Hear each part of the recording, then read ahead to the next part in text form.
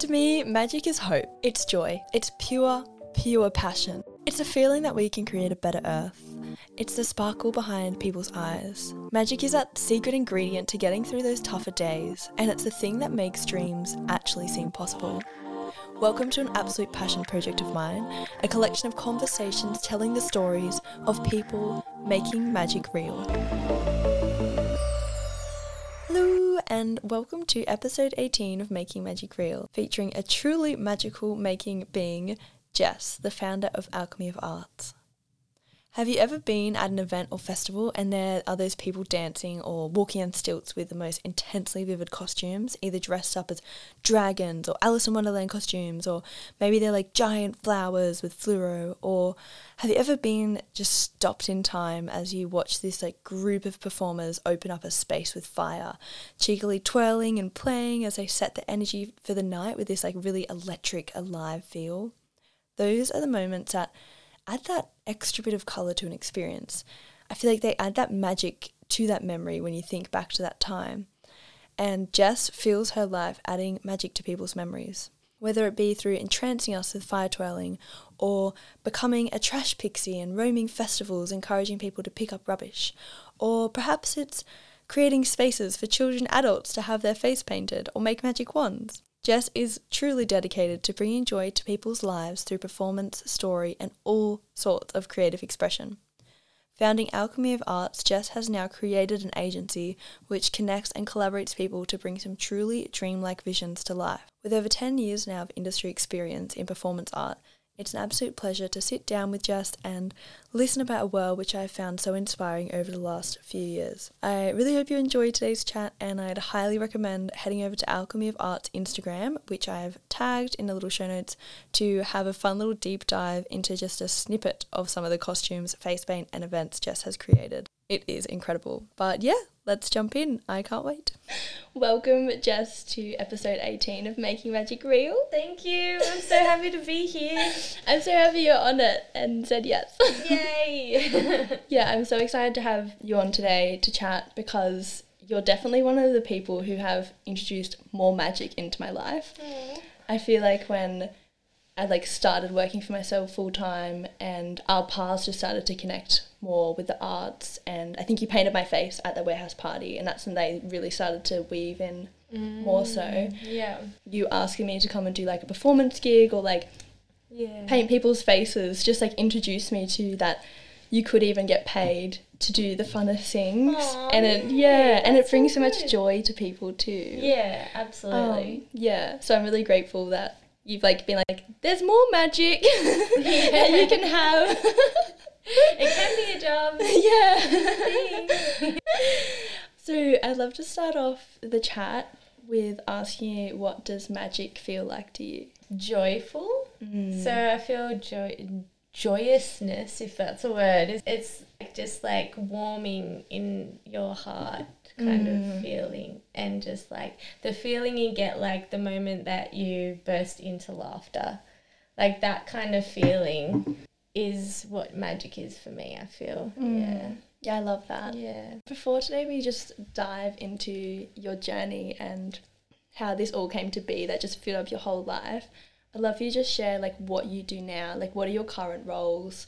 Yeah, I do so much stuff. So you literally do. When I was writing the questions, I was getting so overwhelmed because I was like, I don't know how to minimize the questions because you have so many sections and groups and things you run that I'm like, I don't know how to fit it all in. So minimize, but say them, just brush through them. So I am a puppy mum.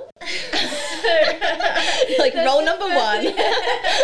First thing is puppy so life. I love this cute little dog that my partner got, and I also have a part-time job now, work at Lush, which is nice, and I work for myself, so I just a lot of admin, to be fair.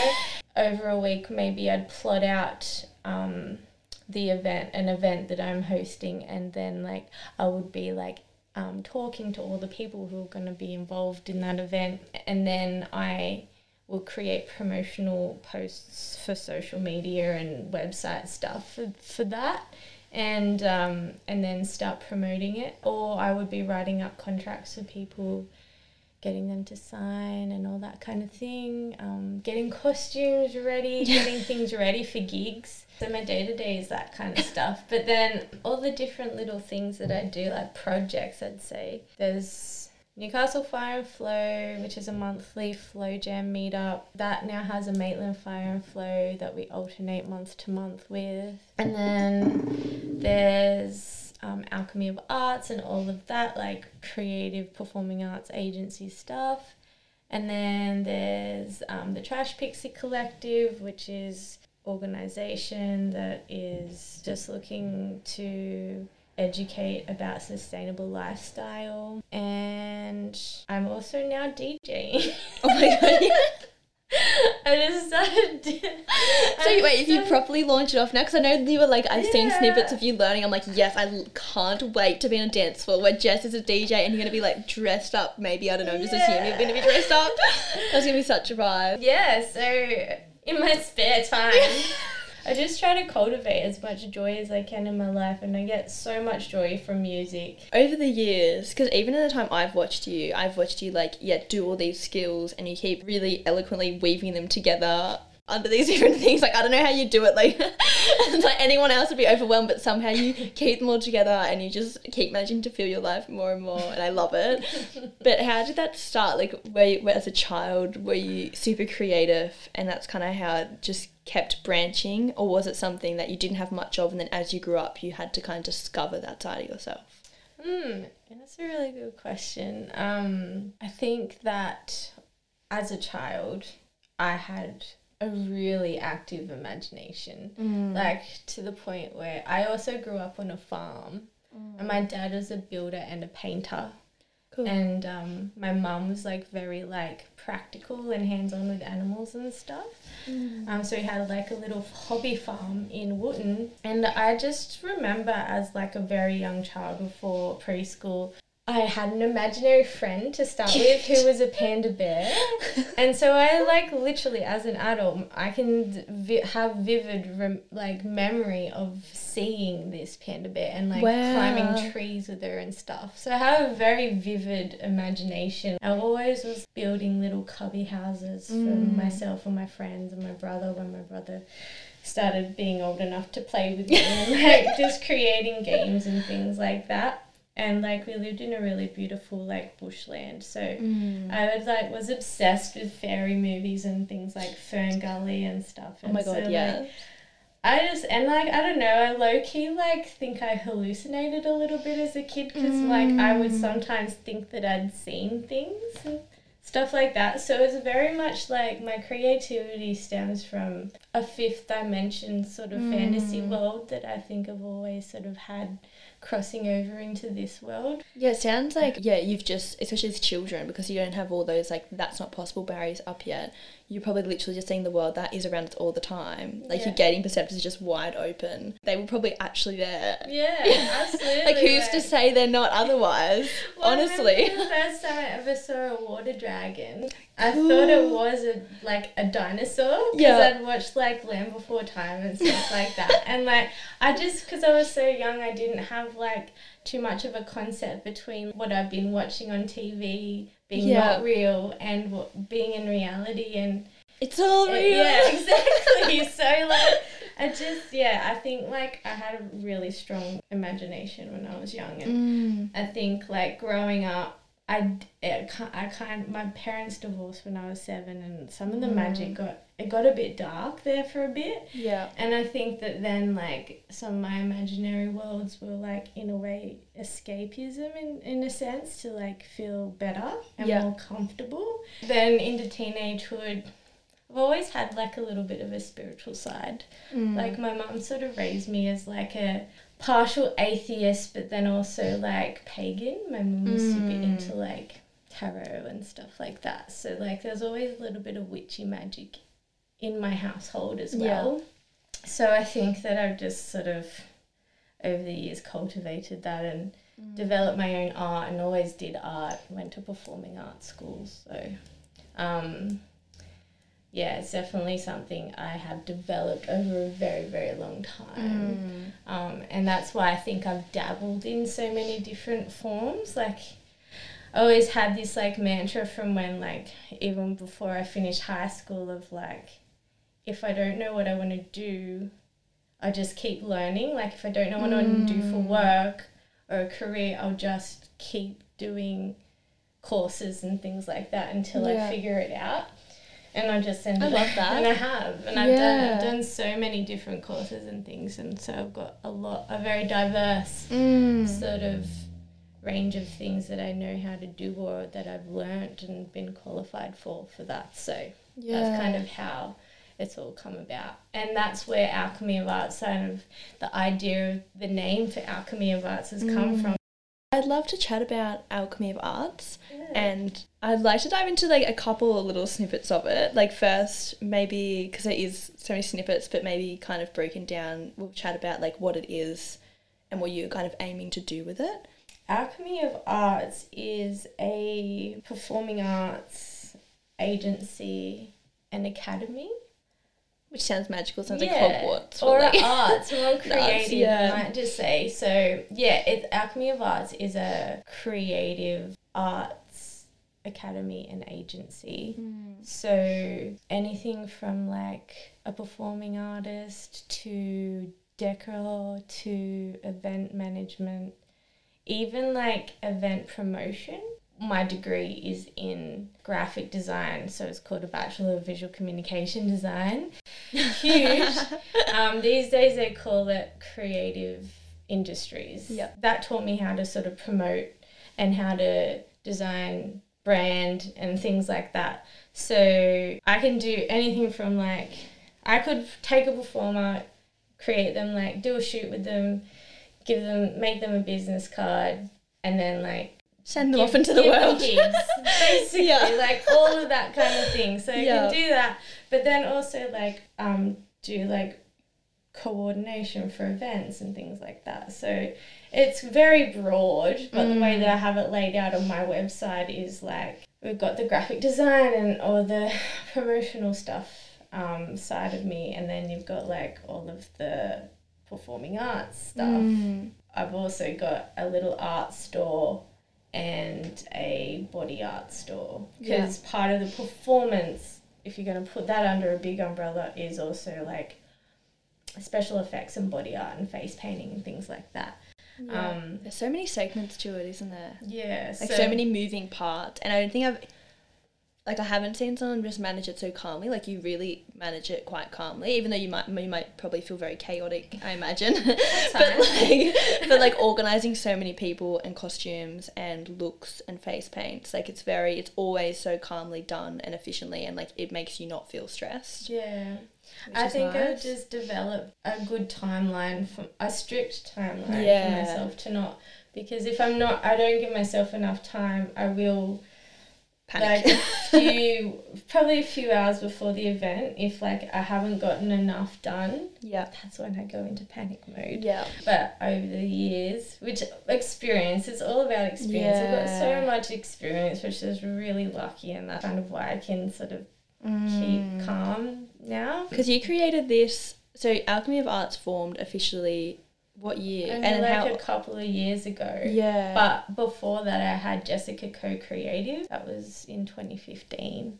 So you've had like 4 or 5 years of doing that before you kind of, and you were already kind of like managing people indirectly, but now it's just under like an official kind of banner. More official. And then before that in 2016 is when Newcastle Fire and Flow started. Yeah. And that's when I started like getting back into the flow arts. Yeah. And even learnt that it was called flow arts and it was a scene in America and stuff like that. Like it wasn't big at all in Australia. Like maybe Sydney, Melbourne, Brisbane did a stuff. Yeah, I wasn't really even introduced to it. Yeah, until probably I'd met you. I think it was in like at Rabbits. And I joined the crew, and it was like everyone had like dragon staves and fans and like poi and like all these different like fans, just all these different things. Yeah. And I was just like, oh my goodness, this is a whole thing. And I was dressing up, and you're like, I'm just gonna go perform for Opio. And I think so. I was like, what is this world? Like I just didn't even know it was a whole world in itself. But as soon as you start to dive into the flow arts, it's huge. Yeah. I'd also have to chat about your personal performance journey, because oh, it's actually a lot to put yourself out there. It's quite vulnerable. You're just like, here's me. I'm putting myself in a costume. I'm going in front of people. And a lot of people, that would be like their worst fear. Get on stage. Like everyone's going to watch you dance. Or like everyone's going to watch you throw this flame and like every eye is on you. Like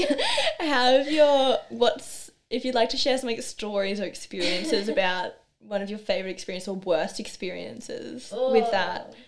Yeah. Wow. Okay.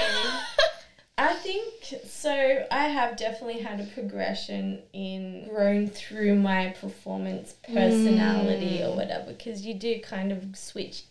A lot of performers talk about switching into performance mode or things like that. It's like I have definitely had a few developmental stages in that for myself. Yeah, run us through your like performance arc. Yeah, I was always a bit of a drama queen. Yeah. but and my mum recognised that, so bless her for recognising that. And thanks, Mum. She made me audition for Broadmeadow High when I was in primary school to go there. That's so good. And well, she didn't make me, like she asked me for it. Yeah. Like, yes, I would love consensual to do that. I was audition. like very scared. Yeah. But like she's like, okay, well you're auditioning.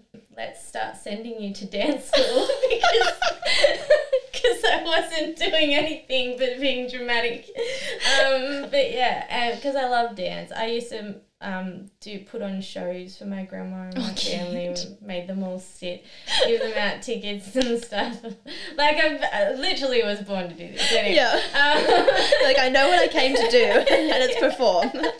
But yeah, I used to get my cousin, dress her up, and we'd do dances to the Spice Girls and things like that. But yeah, then that's when my mum started me on like formal dancing lessons. So I did that. And then I got into Broadmeadow High, like a couple of months of dance, doing some jazz hands. Got into Broadmeadow High, and that was just like amazing. Yeah. I was super shy still though, like it was quite like a shy kid around people that I didn't know. Like obviously like awkward teenager too, like found it hard to make friends and things. But when I started dancing like that in a group scenario with school and performing with school, I found myself going into sort of like an embryonic sack is what I can try and describe it as. That's so visual, I love it. So I create this weird little, like, I don't know, for me, like I'm such a visual person. Yeah. But like I create this weird little like womb sack around myself. And I'm almost like in this, like in my own world, but like externally, I'm like going for it. Like the world is the belly, like you're safe and you're in the womb. Yeah. Like I can do anything in here. Yeah, it was super internal. Like I'd be performing outwardly and like being really like extravagant or whatever. Yeah. And like, but like inwardly, like I'm just super in my own world. Like even like to the point where I can't really hear like auditory stuff. It's so interesting when I think about that, because I don't really do that anymore. Like I don't go into that kind of safety bubble anymore. And I remember like it was like a turning point of like I started just after school, well not even after school, that's when I got into the flow arts. I used to run like little jams at the park at Gregson Park. When I was in year 11 there was little fire jams there, and that's when I started doing fire. You know, I made my own fire stuff and blah blah blah. And it was just cute. I love that. You're like, oh, cute Jess, just like reminiscing. 16, 17 years old with a fire stuff. Running through the park. I used to wear these like little like golfer caps all the time. Actually, my hat was another thing. Like my costume was also like a way of protection as well. As interesting. Like protecting myself before performing. And within that mode, I started to think about visually choreography and how I looked on stage and things like that, and being a little bit more open when I was performing rather than like internal. Yeah. Because a lot of people do flow arts for an internal practice, like a meditative practice, and that's why it's called flow out, because the state of flow is like unbroken concentration. So is that really like internal womb space, like mindset people go into? But when you're stepping out and you're like, okay, I'm now performing this and I'm engaging with the audience, and there is an audience. I'm doing it for an audience now. The sack breaks kind of thing. It's kind of like your I'm birth. naked. Your birth into the performance world, and I actually love that now. Like it used to scare me, but now I'm like, the moments where I'll be performing with fire and I'm like looking into people's eyes through the fire and like showing them the fire and like almost touching the fire and things like that. And it's incredible to watch too, because like you can feel like the personality you're embodying, like when you're doing the fire performance, like it's in the like the sassy flick or like the little hip out, and like then just like the straight stare into the audience. It has that like stare at me allure, like do it, and then it's like I dare you, like but like in a really cheeky way as well. Like it's it's so cool to watch. It's like I do have a bit of a sassy character when doing fire particularly, and I think that's just like how fire and I get on. That's me with fire. It's interesting, like different props bring out different like alter egos for a performer as well for me. What ones bring out a softer side? Fans. Silk fans definitely, like, and even dragon stuff in a strange way, even though it does seem like it looks kind of masculine, but the movement is so fluid and flowy, and the fans are just very pretty and like light and playful and like pixie fairy-ish. I definitely could probably create, which I have written down, characters for each prop, coinciding with like the attitude of the prop that I feel like can embody. But I think that's kind of been my stages of growth, but like also as far as like peak moments for performance, like so many. It's really hard because I have to try and remember too. What ones stand I've out? been very lucky to like do like a couple of years of festivals, and very lucky to be able to be up on stage, like as you just mentioned, like for OPO, when people like that. Like what an honour. These are peak moments, like being like on a platform in this cool, amazing like space called the Hive. That's what it was called, that stage, and literally being in a honeycomb doing fire next to like this DJ that loved for so long. That was probably one of my peak moments. I'm so glad I got to witness it. That was awesome, and I got good photos too, which is like amazing as well. I love, there was a photo you posted the other week, and it was like, I think it was with the dragon stuff, it was with fire, and you were like leaning back on the ground, and it was just so epic, like so powerful. I was like, whoever took that, it's like that moment. I'm so lucky and grateful to have photographers around when I'm doing stuff too, because that moment never would have been captured. That's one of my signature moves. Like I do like a full back bend on the ground, and I'm spinning my double staff in between my arms where they're parallel, so it kind of looks like a buzzsaw side kind of effect. Just perfect moments. Perfect. I love to have all this performance can also be kind of like harnessed to spread incredible messages, which kind of weaves into one of your other branch jobs, which is Trash Pixies, which I think is such an incredible initiative to just like motivate people to get into sustainability and get crafty with it. I love what you do with that. So I'd love for you to chat about Trash Pixies and what it is and what it does. Yeah, cool. Thank you for bringing them up. And when you started it, because it's been going for a few years now too. Yeah, so there's two parts that motivate me for Trash Pixies. There's the origin story, which is hilarious. I think it's funny. And then there's a vision, like a dream that I had that like made me like go, holy shit, I really need to focus on Can we this hear project. both? Yeah, absolutely. I love story time. So the origin story. So I'd just been at a friend's housewarming, and I was very I'd woken up the night after a housewarming, and I was very hungover. Yeah. I was living with my friend Zoe at the time. I came out of my bedroom and I was just like, oh my God, like I feel like I just crawled out of the garbage. And she's like, oh, but you look alright though. You kind of look like a little trash pixie. And I was like, thanks. Anyway. You're like, yeah, that's me. But I thought that was hilarious and cute and very nice of her, because I did not feel like a cute trash pixie. You look like rubbish, but cute rubbish. Like a cute version of Oscar the Grouch. Yeah. It's just like... I love it. But yeah, and then the next party I went and I told this friend that's housewarming was, I'm like, oh, my housemate called me a trash pixie when I was like... the day after your party the other weekend. She's like, oh, that's hilarious. What if we, because Subsonica Festival, that was really big a few years back, was happening, and we were like talking about costumes and dressing up, and she's like, what if we just made like a little like trash doof stick? And then like this idea started snowballing. I was like, what if we dressed in trash and like we were like, clean up your shit, like all this sort of stuff, like clean up and all that. And yeah, we ended up, it just turned into a project. Yeah. So and then we did that. We made vests and hats out of trash. We had like you went base. to actual trash pixies. You're like, let me show you what a real trash pixie looks like. Let's embody the trash pixie without the hangover. Yeah. But yeah, with the real clear message of leave no trace, like the whole principle of like matter out of place or moot.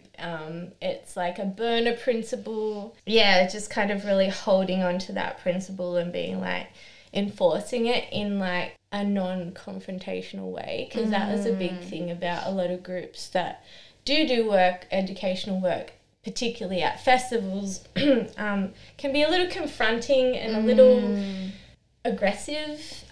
So the whole idea for Trash Pixies was to be non-aggressive, more fun, more friendly, more playful with it. And also like kind of raising awareness and kind of bringing it to the forefront of people's minds through wearing the trash and having it on our bodies and making it obvious that it's trash we've found at events and things. Especially some of those festivals that were really getting a bad rap for a bit for the rubbish side, where like people just leave their tents, they use it once, they leave their mattresses, they just leave it like it's just disposable, and they're not thinking of the landfill it's making, that someone is going to clean that up after, which is also time, and it's also just wasting resources. But like they've had a great weekend and it's thanks Mother Nature for nothing, like leave all your stuff here. And you do make really cool costumes out of it too, like you're like, oh, I want to wear trash. I'm gonna pick up stuff. It's like, oh, treasure. One man's trash is another man's treasure. Like Nang earrings and things. Like it's becomes fun while making a point as well. So I've picked up like Nangs on the side of the road before, because just thinking like, oh, I can make something of it. Like, and before I wouldn't have thought that, but then when you see people do it, it instigates in your mind like, I can be creative with people's rubbish, and it's like a really fun treasure hunt. It's also a little bit scary for me, because you can become like one of those people who, I'm like a minimalist, but I'm also a trash pixie. So I like hoard the most random shit that I'm like, this could be this, and it's just like, no. You're like, I don't want to become the landfill. And my partner's like, what did you bring home today? What do we got in the shed that's useful? I don't know, but if I make something out of it, it'll be useful. So, that's a thing. But so that's how it started. Later down the track, I had this dream. It was super intense. It was like sitting, so it was like in another world or dimensional. I don't know where I was, but I was not earthbound. I was sitting on kind of like a throne, what you'd envision of like being like a stone throne sort of seat. And there was like a portal to the right of me, like this light portal. And there was like a really long line of children who were dead. Like they were ghosts of children, like souls of children. But you knew they'd died. I'd known that they'd died because they looked sick. And each child was coming up to me and sort of telling me how they'd died and then getting pulled into the portal. Hectic. And you were just sitting on the throne? I was just sitting there, like, being told, and then they were getting pulled into this other dimension, I was assumed. And one child came up to me as, like, a little boy. All the kids were about 9, 10 years old. And for me, like, the way that I interpreted it was that they were, like, the last generation of children of Earth. This little boy came up to me and he showed me this fish.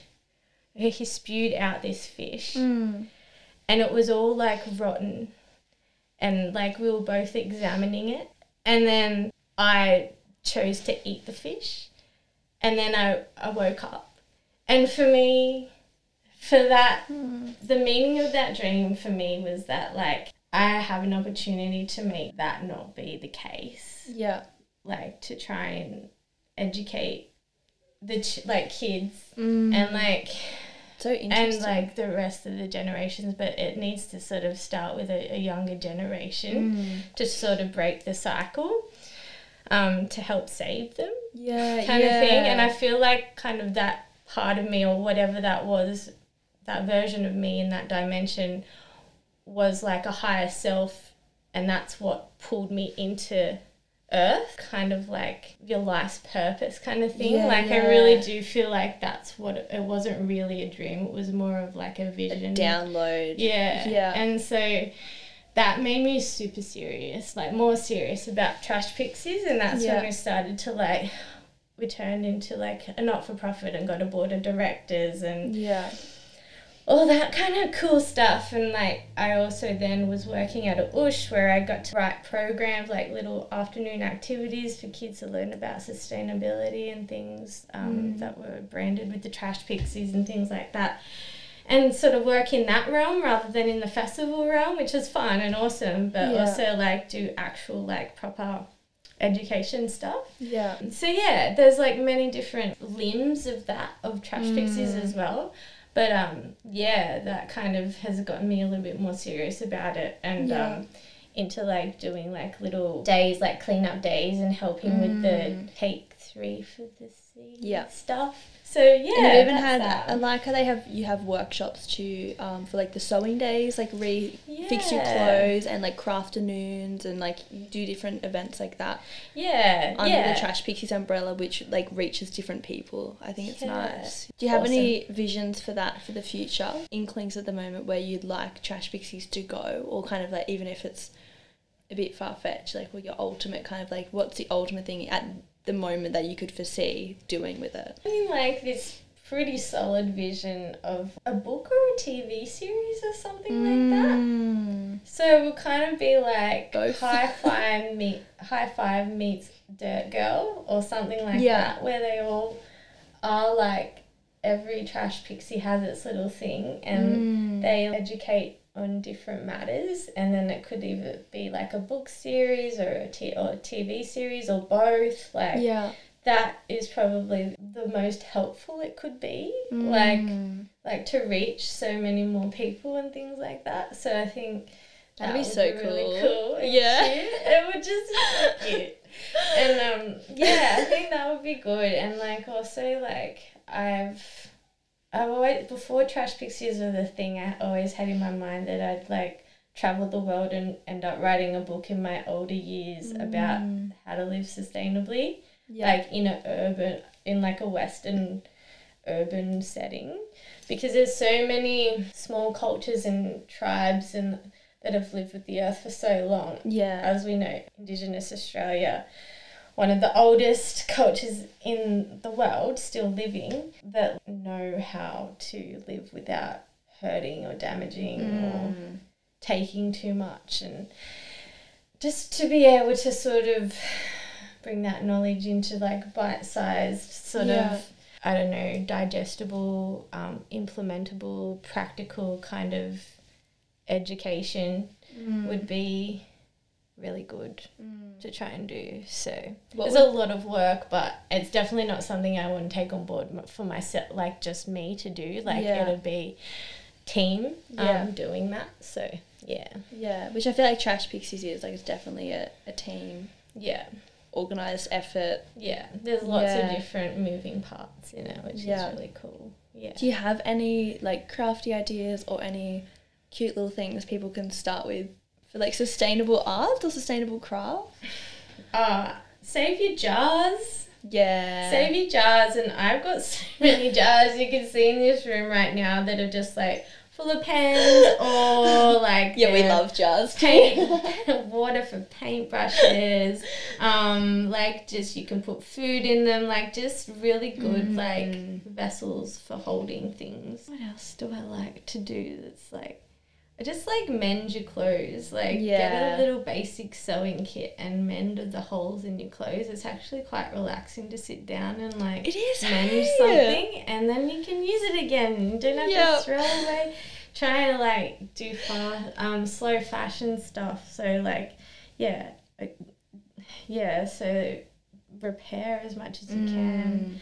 Do clothes swaps, like they're fun things to get friends Yeah, I together. love and clothes stuff swaps like that. with friends. Like, it's so nice. It's so easy, and like it's like generally clothes like you're like, okay, I've had my wear, they don't suit me anymore, but they're so nice still. Yeah. And then like your friends' clothes are also so nice, but everyone's like kind of sick of their own clothes. Yeah. And it just makes so much sense. Just swap them around. You can alter them a bit. You can Yeah. chip and chop them, and Yeah, so Yeah, I that's love probably that. like the main few things that I do very regularly. Obviously, having like one of the really good ones is trying to set up a really solid waste management system in your own house, and becoming more conscious of what you're buying, how much packaging, how much waste it's going to produce. And if you can recycle that packaging and waste, and if you're going to actually do it, like soft plastics, you can recycle them at like Coles and Woolies. Yeah. But do you really want to be still buying stuff that is packaged in a lot of soft plastics? Because a lot of it, there's just so much of it that they're inundated with having to like recycle it, and they end up just going to landfill anyway. Yeah. It's nuts when you go into into the shops and you just like you really look at the shops and you walk in and then a quarter of the shop is fresh fruit, veggies, meat and fish. Like they're generally kind of unpackaged. Well, meat's probably packaged. Yeah. But then like the other 3/4 of the shop is just aisles of packaged stuff, and like when you really look at it, like this is crazy. Like from going from I guess hunt and gatherer roots, or still growing roots, like a lot of Indigenous cultures still grew where they were and like helped cultivate the land, but like to go from that extreme over so many years to what we are now, it's just mind-boggling. Yeah, and also It's if you've weird. if you've ever gone to like the big supermarket brands and tried to just buy glass or cardboard, like no soft plastics, it is really hard to buy basic things like without doing that. And it's actually quite depressing sometimes. So go to the farmers markets if you can, because none of that is really packaged. And that's good. You can usually refill at farmers markets. Yeah, you can. As well. Yeah. Or like bulk food stores too. Yeah. But like not everyone can do that. No, But it's a cost thing too. Conscious of it too. Well, do you have any, I guess before you wrap up, do you have any visions for Trash Pixies? Do you have visions for yourself, anything that we haven't covered? I'm not sure. I have one. One vision.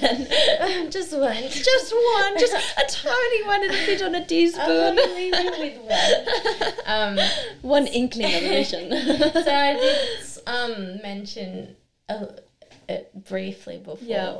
But my friend Mitchell and I have started a project called Higher Ground. Oh, yeah. It's a bass and arts event based in Newcastle. It's like my little baby passion project at the moment. I'm absolutely in love with like the way it's all coming together and being able to like, get that cauldron out and sprinkle parts of my friends and networks in there and mix it all together. And our first one was so good, and we've got another one coming up on the 30th of July cool. at the Croatian Sports Club. So, yeah, if you can make it to that, come along because...